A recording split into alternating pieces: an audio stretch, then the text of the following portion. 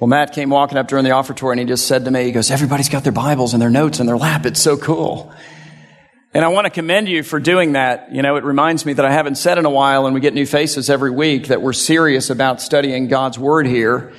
And that's like a big-time initiative for us this year. And one of the things that we've done is we've chosen a Rio Vista Community Church official study Bible. It's the Reformation Study Bible. I think by now most of you guys have it. If you don't have it, we make them available in the back at our cost, which is $25. But if this is your church and you can't afford $25, pay what you can. If you can't afford anything and this is your church and you're going to use it, take it and use it. And bring it with you on Sunday. Open it up. Get used to feeling it and negotiating it and figuring out where everything is. And don't just do that, but also go online. Saturday afternoons, we post our study guides, which is really a filled out version of my sermon notes with all kinds of questions. So the idea is Saturday, you get that, or you bring your iPad. You can follow along if you want. And I know that some of you and more of you are beginning to do that. What you get at the door on Sunday is basically a note-taking page that's structured after the pattern of the message. Please don't miss the study guide. Please get a Bible. And please plug into a community group where you can just take the study to a completely new level. All right?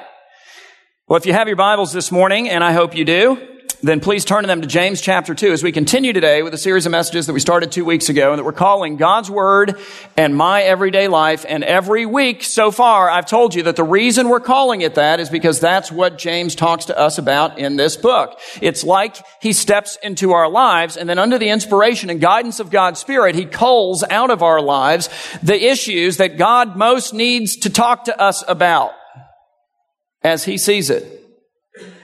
And he always sees things perfectly, doesn't he? And then what does James do? Well, he talks to us about them, and he talks to us about them very directly, and we saw a great example of that again last week. I want you to think with me for a second about some of the things that you heard last week, because if you were here last week, here are some of the things you heard. You heard, for example, that real Christians are brand new creatures, created by God through the instrumentality of His Holy Spirit and of the written Word of God. God comes to us, and by His Spirit and through His Word, He gives new life to us. So real Christians are brand new creatures who then also begin to live like brand new creatures.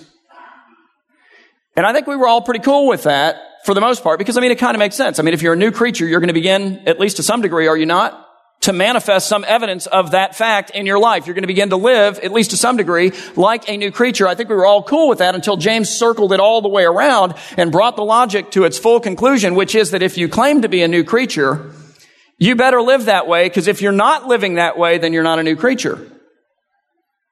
And for some of us, it's like this radical, open, obvious, you cannot miss it transformation. And for others, it is far more subtle. But the idea is there should be some newness in us that shows up in our lives. So we heard that last week. We also heard this statement. If you're really a follower of Jesus, then you really follow Jesus.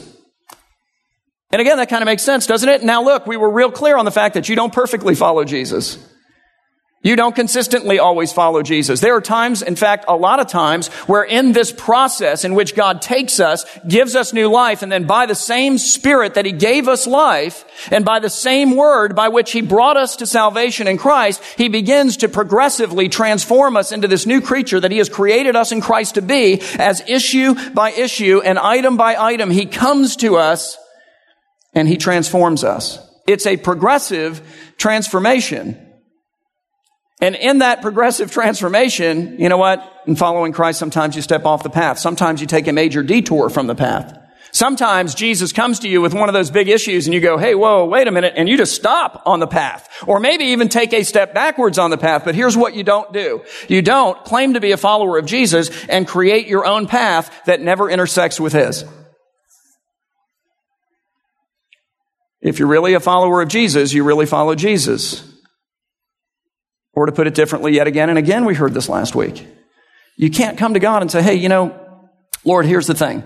I'm really interested in your Spirit transforming my heart and life and in what your word has to say about how I can be forgiven and made new and made clean. In other words, here's what I'm really trying to say to you, God. I want to know that when I die that I'm going to go to heaven. I'd like to check that off the checklist of things that, are important to me to get done in this life. So I'm really interested in that, but here's what I'm not interested in. I'm not really interested in anything else your Spirit wants to do in my heart and life or in anything else that your word has to say to me about how I now, as a new creature, at least allegedly, ought to begin to live.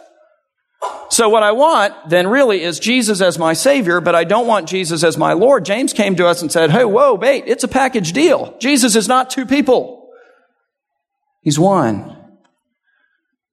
And if he is your Savior, then he is your Lord. And if he's not your Lord, then he's, it's always that reverse logic that catches us, isn't it? He said these things.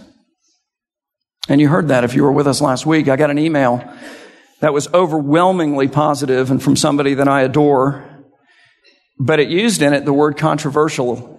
And it said, some of the things that you said, some folks I think thought were controversial. And I thought, well, uncomfortable, I understand. Introspective, it should force us to do that. Yeah, penetrating. Oh man, my goodness. I lived with it all week and then again this week. But controversial, I don't think so.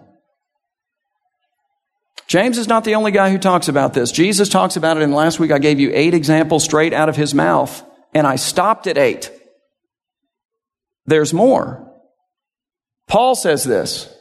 John says this. I think it's like the Spirit's sort of work of grace in my life that this week in my personal devotions, I came to 1 John and I just started studying and reading it. If you have not read 1 John for a while, I would challenge you to go read it this afternoon. It's 5 chapters. Frankly, they're short chapters. And if you think that James is direct, John makes James seem like a schoolboy. He talks all about this issue and he's all over it. If you're a new creature, then you start living like one. If you're following Christ, then, at least generally speaking, you're following Christ. If he's your Savior, then he's your Lord. And that Lordship shows up in the way that we live.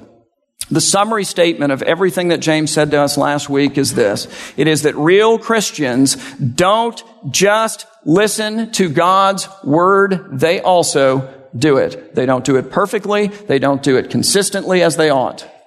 And there are always issues that Jesus is confronting us with that, honestly, we struggle with. But here's what we don't do. We don't claim to be new and never evidence newness. We don't claim to follow Jesus and create a path for ourselves that never intersects with his. And we don't claim Christ as Savior and never submit to any part of his lordship over our lives. Real Christians don't just listen to God's word, they also do it. That's chapter 1, sort of summed up in a statement. And now what James does is he comes to us then in chapter 2 and says, okay, real Christians don't just listen to God's word, they also do it. So let me give you some examples of what it looks like when you do it. And then he starts raising different issues. And the first issue that he uses as an example of what it looks like when we do it is the issue of the poor. And he comes to us today, if I can just sum it up in a statement, and he says, real faith expresses itself in practical, loving acts of mercy toward the poor. When it shows up toward the poor, that's what it looks like. And he begins to make his case in James 2, beginning at verse 1. He says, my brothers, he says, show no partiality. And what the Greek language is saying there literally is, do not judge anyone according to the way that they appear. My brothers, don't look at people and make a judgment. He says, my brothers, don't judge anyone according to the way that they appear as you hold or seek to express real and authentic faith in our Lord Jesus Christ. And then he describes Jesus in such a way as to, number 1, hopefully transform us. And to number 2, speak directly to this issue of what real faith looks like when it shows up in regard to the poor. He says, my brothers, show no partiality as you hold the faith in our Lord Jesus Christ. And then he says, the Lord of glory. And as you're studying through a passage like this, you have to stop and go, okay, let's interact with that for a second. Jesus Christ is the Lord of glory, according to who? Let me put it a little bit differently. In the eyes of the world, is Jesus Christ the Lord of glory? I think that we have to say absolutely not.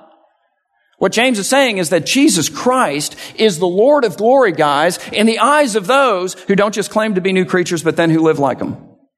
Who don't just claim to be followers of Jesus, but who actually, at least generally speaking, albeit imperfectly, but nevertheless, mostly find themselves on the path of following Jesus, who don't just claim Jesus as Savior, but understand also that in getting a Savior, you are getting a Lord. He's saying Jesus Christ is the Lord of glory in the eyes of those people, which means, practically speaking, that we see Jesus and we see glory and we see riches and we see poverty and we see just about everything else in life with a different set of eyes, well, than does pretty much everybody else in life. Or, at the very least, it comes to us and says that we should. That this is an area of transformation. That part of that being made into the new creature that God in Christ has created us to be is coming and to issue by issue, item by item, begin to see it with the eyes of faith. With the way that Jesus sees it. And so, for example, when the eyes of the world look at Jesus, they see a man who died for nothing and whose followers follow him for nothing. In fact, whose followers follow him for less than nothing because they understand intuitively something that is true about following Christ, which is that it's costly. Jesus comes along and he forgives and makes us whole and makes us new and redeems us and gives us all of heaven. We forget about that part, I think. And then he says to us, look, I don't demand just a little something from you. I demand your all. It's our great joy to give him our all. And I think sometimes that's all we focus on instead of focusing on what we gain. But see, the world looks at Jesus and they say, there's a guy who died for nothing and whose followers, good grief, follow him for less than nothing. It's a costly faith. But when we look at Jesus with the eyes of faith, we see the Lord of glory himself. We see the Almighty who looked down upon a pitiful people, an undeserving group, and who in humility suffered poverty that we might be made rich through him, through faith in him spiritually. Entered into this world as a human being, the God-man, to do what we haven't done, live the perfect life God demands, and then to die the death that we deserve as the punishment for each one of our sins. We see the Lord himself, and we see that in him we have everything. There's a different way of looking at things, you see. When the eyes of the world look for glory, their gaze finally rests upon things like power and influence and status and notoriety and wealth. But what about the eyes of faith? When we with the eyes of faith go looking for true glory, our eyes ultimately rest upon the Lord Christ himself, and we begin to read in his word and to see his example and to sit under his teaching and to experience the renovation of the heart and life that comes by his Spirit and through his word. And as we do that, we come to agree with him on certain things, like that the fact that the first in the eyes of the world really aren't the first. And that the last, indeed, in the eyes of the world are oftentimes first in the life and in the world that really matters, and in the life and in the world that we ought to really live for. And that the greatest among us are not maybe the ones that, make the news, make the headlines, get pointed out, receive the adulation of our community, but instead, they're the servant of all. And that real treasure, true riches, is not a treasure that we store up here on earth, but it's a treasure that we store up in heaven. In fact, we have the opportunity with the treasure that we have here to store up treasure for us in heaven. And that true poverty is not the result of the lack of resources in this life. It's the result of the lack of Christ. For true poverty is a poverty of the soul, not of the bank account. And since we're talking about the poor, when the eyes of the world look at the poor, they view them as a problem to be solved, as a liability to be minimized, and as an unfortunate cost that we as a society have to bear. And what James is going to say next is that if that's the way you view the poor, then you need to have a renovation of your vision. You need to look at them through a different set of lenses. You need to begin to view them with the eyes of faith, because to view them as nothing more than a liability, a problem, and an unfortunate cost, he says is, and here's the subtlety coming through for you, he says is evil. Listen to what he says. He says, my brothers, show no partiality. Don't judge people according to the way that they appear, as you hold or seek to express real and authentic faith in our Lord Jesus Christ, the Lord of real and authentic glory, who invites you to look at everything, including the poor, not with the eyes of the world, but with the eyes of faith. And then he gives us an illustration, and it's very penetrating. It's one of those parts of the Bible, where particularly as a pastor, you go, man, whew, why did you put that in there? He put it in there for our good, for his glory. Here's the illustration. He says, for if a man wearing a gold ring and fine clothing, notice how he's just described him. He's described him according to the way that he appears as he walks in the door. All you see is the exterior. If a man wearing a gold ring and fine clothing comes into your assembly, so he shows up at church, and a poor man in shabby clothing, notice how he appears, also comes in. And if you pay attention to the one who wears the fine clothing, and you say, sit here in a good place, while you say to the poor man, you stand over there, sit down at my feet, have you not then made distinctions among yourselves? And again, not according to the eyes of faith, but according to the eyes of the world, which looks at the rich man and says, wow, we can really benefit from him, and looks at the poor man and says, good grief, how much do we have budgeted for this?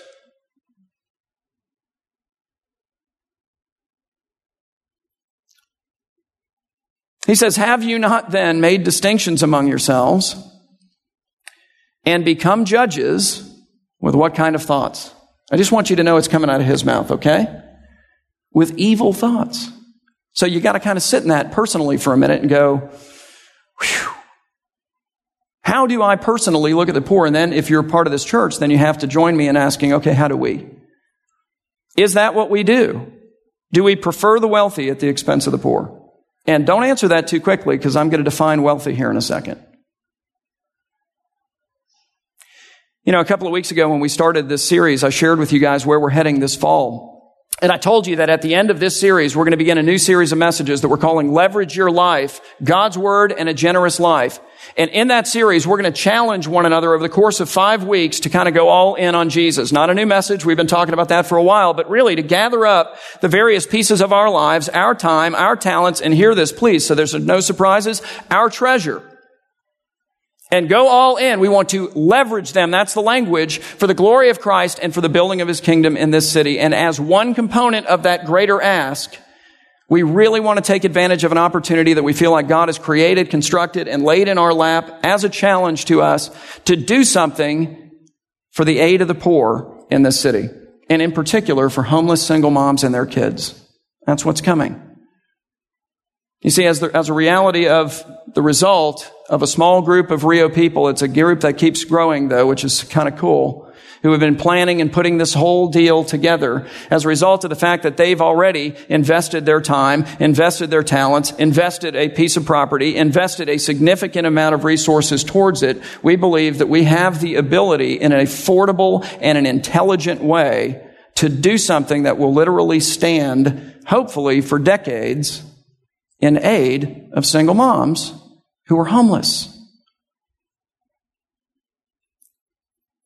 And so there's going to be a monetary component to that series, but let me tell you what we're not going to ask you for any money for, because it sort of makes my point. We're not going to ask you for any money to do anything around here. And it's not because we don't have things that need to get done, and I have really struggled with whether I should point this out to you, because if your personality is like mine, as soon as I point it out, it's going to become hypnotic and it's going to be all that you see. But if you haven't really carefully examined our carpeting in a while, it's not so hot, man. I mean, it's probably 15 years old. It gets used 6 days a week, even during the summer. We've got kids and camps and animals and things and all kinds of stuff that run through here all of the time. We got lunch going on 5 days a week in that room. We have community cafe. This is one of the most heavily used facilities that you're going to see anywhere, and I totally love that. That's the point. That's the idea. But my point is, the carpeting is beat, okay? We've got stains that, God alone can remove at this point. We've got seams that in places are getting like 1 inch to 2 inch wide because there are kids here who are just like I was as a kid, and they see these little strings and it's like irresistible, even though every week we clip those strings and they come and they grab these strings just like you want to do if you're honest, and they just pull them up and run across the room while the carpeting goes, it's dead. And believe it or not, carpeting is a valuable ministry tool. And here's why. Because it speaks a language, doesn't it? It speaks a language of excellence. You walk into a facility and you look down at these stains that only, again, the Lord himself can remove, and big seams. And I mean, if you're not familiar with the place and you don't know what they're all about, and you just kind of go, well, that's not what I'm looking for. It's not what I'm looking for in a doctor's office. It's not what I'm looking for in a restaurant. It's not what I'm looking for at my dentist. It's not what I'm looking for at my house. And it doesn't do much for me here either. It's a valuable ministry tool. It speaks the language of excellence to a group of people who demand excellence. And who are that group of people? I'm going to call them the wealthy, and then I'm going to tell you that the wealthy is you. Worldwide, median income, $7,000 annually, and that is a hugely falsely inflated number by countries like ours. The reality is 81% of the people on this planet live at an average median income of $1,700 a year. Look around. This is one fabulously wealthy group. And what we want to start to do with this initiative in October and November is to stop saying to the wealthy, i.e. ourselves, hey, come on in. We got a nice seat here. We got the air conditioning, we got the nice thing and this, and everything is cool and it's comfortable. If that also means that we are saying to the poor, hey, you know what? Why don't you stand over there, or we've got a spot for you right down here at our feet. We want to begin to balance the scales. Okay? We want to begin to not just know what the Word says about how we ought to view and treat the poor, but then also to do it. Know the Word, live the Word. So James says, my brothers, show no partiality. Don't judge people according to the way that they appear, as you hold or seek to express real and authentic faith in our Lord Jesus Christ, who is, and don't miss it, the Lord of real and authentic glory, and who invites you to look at everything, including the poor, through the eyes of faith and not the eyes of the world. For if a man wearing a gold ring and fine clothing comes into your assembly, and a poor man in shabby clothing also comes in, and if you pay attention to the one who wears the fine clothing and say, you sit here in a good place, while you say to the poor man, you stand over there, or sit down at my feet, have you not then made distinctions among yourselves, not according to the eyes of faith, but according to the eyes of the world, and become judges with evil thoughts? To which he then adds in verse 5, listen, my beloved brothers. He says, has not God chosen those who are poor in the world to be rich in faith and heirs of the kingdom, which he has promised to those who love him? And he's not saying all poor people automatically go to heaven and all wealthy people automatically don't, which is good news since we're all wealthy. He's saying, don't you realize that some of these people that you're ignoring, some of these people that you're disdaining, some of these people that you are disfavoring in light of those whom you are favoring are my sons and daughters? James is saying God has chosen to honor them, but you, he goes on to say, have dishonored the poor man. James is saying, let me tell you something about the poor. They're not a problem to be solved. They're not a liability to be minimized, and they're not a cost that's unfortunate and that we're going to, I guess, have to absorb somehow as a society. Oftentimes, they are sons and daughters of the King, and every time they provide us with an opportunity to express our real faith through practical, loving acts of mercy. Because real faith expresses itself, he's telling us, in practical, loving acts of mercy toward the poor. Listen, my beloved brothers, has not God chosen those who are poor in the world to be rich in faith and heirs of the kingdom which he has promised to those who love him? But you have dishonored the poor man. And then he steps into their everyday life and he addresses an issue that they dealt with then. He says, are not the rich the ones who oppress you, and the ones who drag you into court?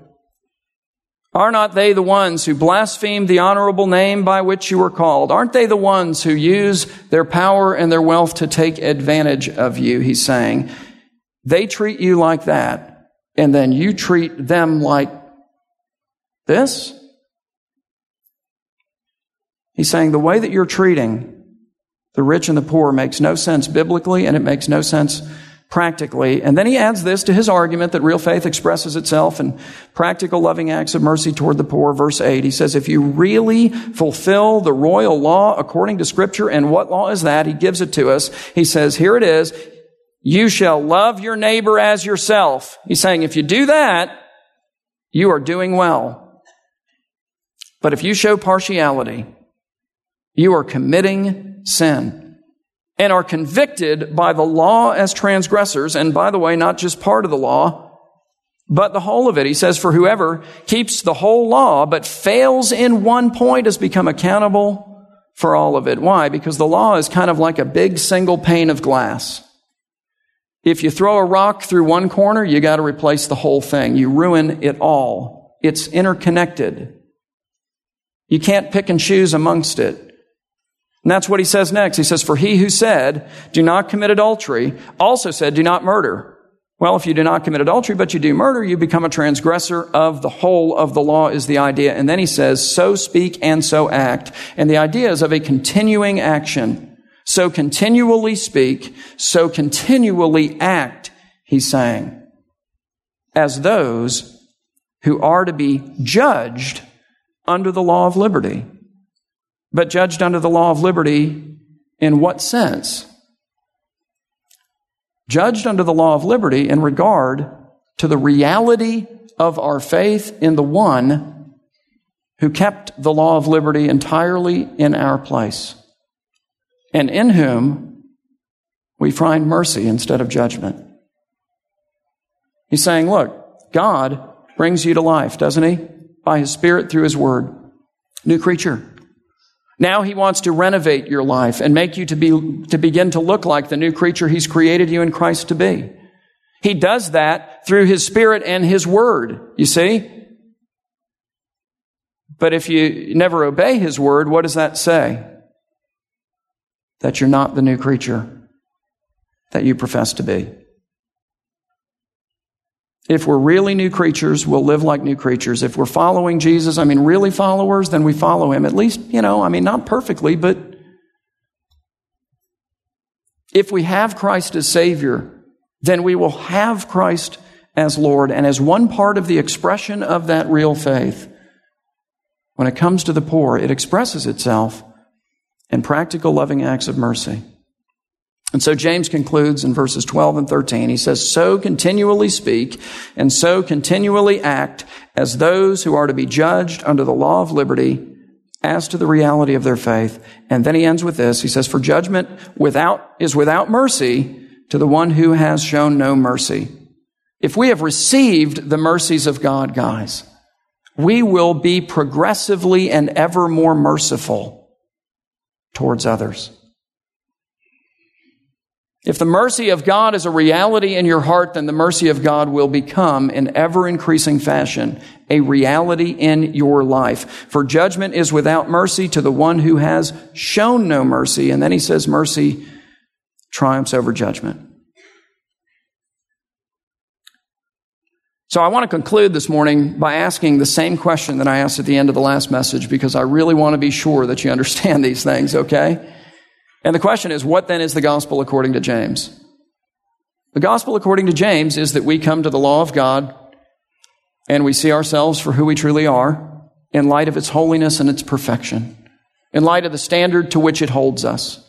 It reveals to us God's character and the fact that what he requires of us is perfect compliance with his law as an expression of his character. We are overwhelmed. We are undone. We recognize that we are so filthy we cannot make it clean. We're dead. We can't make ourselves alive, if you will. There's nothing that we can do about this other than to run to Christ. It is the law of liberty in that it drives us to the one who alone can make us clean, forgive our sins, and set us free from the judgment of the law. He makes us new creatures. You follow? Solely through faith in him. But if we are truly then new creatures, then we're going to begin to live like new creatures. We're saved by grace alone, through faith alone, in Jesus Christ alone, but not by a faith that is alone, but by a faith that then begins to show up at least somewhat in demonstrable ways in our lives. And one of the ways that it finds expression in our lives is in the way that we view the poor and in the way that we treat them. And what James is telling us in that regard today is that real faith expresses itself in practical, loving acts of mercy toward the poor. Okay? All right, let's pray. Father, we come to you this morning and we are thankful that mercy triumphs over judgment. Because, Lord, when we look into your law, we recognize that according to your standard, judgment is what we deserve. We thank you that when we look upon Christ with the eyes of faith, we see the Lord of glory. And we see his glory in his humility, and that he came and entered into this world to comply with your righteous requirements on our behalf, and then to take upon himself all of our non-compliance, and it's overwhelming, and to wash us clean and to make us new with his blood. Lord, we thank you that you make that available to us by faith, and that if we will just run to the Lord Christ, we will be forgiven and made new. And then, God, we thank you too for the privilege of being able, at least in glimpses, to see the reality of that faith being wrought by your Spirit and through your word in our own lives. To be able to look back and to say, this is different, and this is different, and this is new. God, to be able to know that we follow a Savior who, even when we step off the path and take a major detour or stop or go back, stands waiting for us to turn around and come forward yet again. Who again washes us clean, who receives us, Lord, and who by his Spirit empowers us to take the path of joy and satisfaction and life. We thank you for those things, for your glory. And I pray, God, that you would speak to us.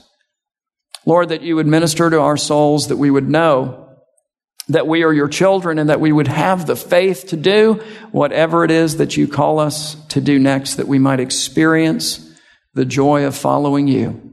We pray these things in Jesus' name. Amen.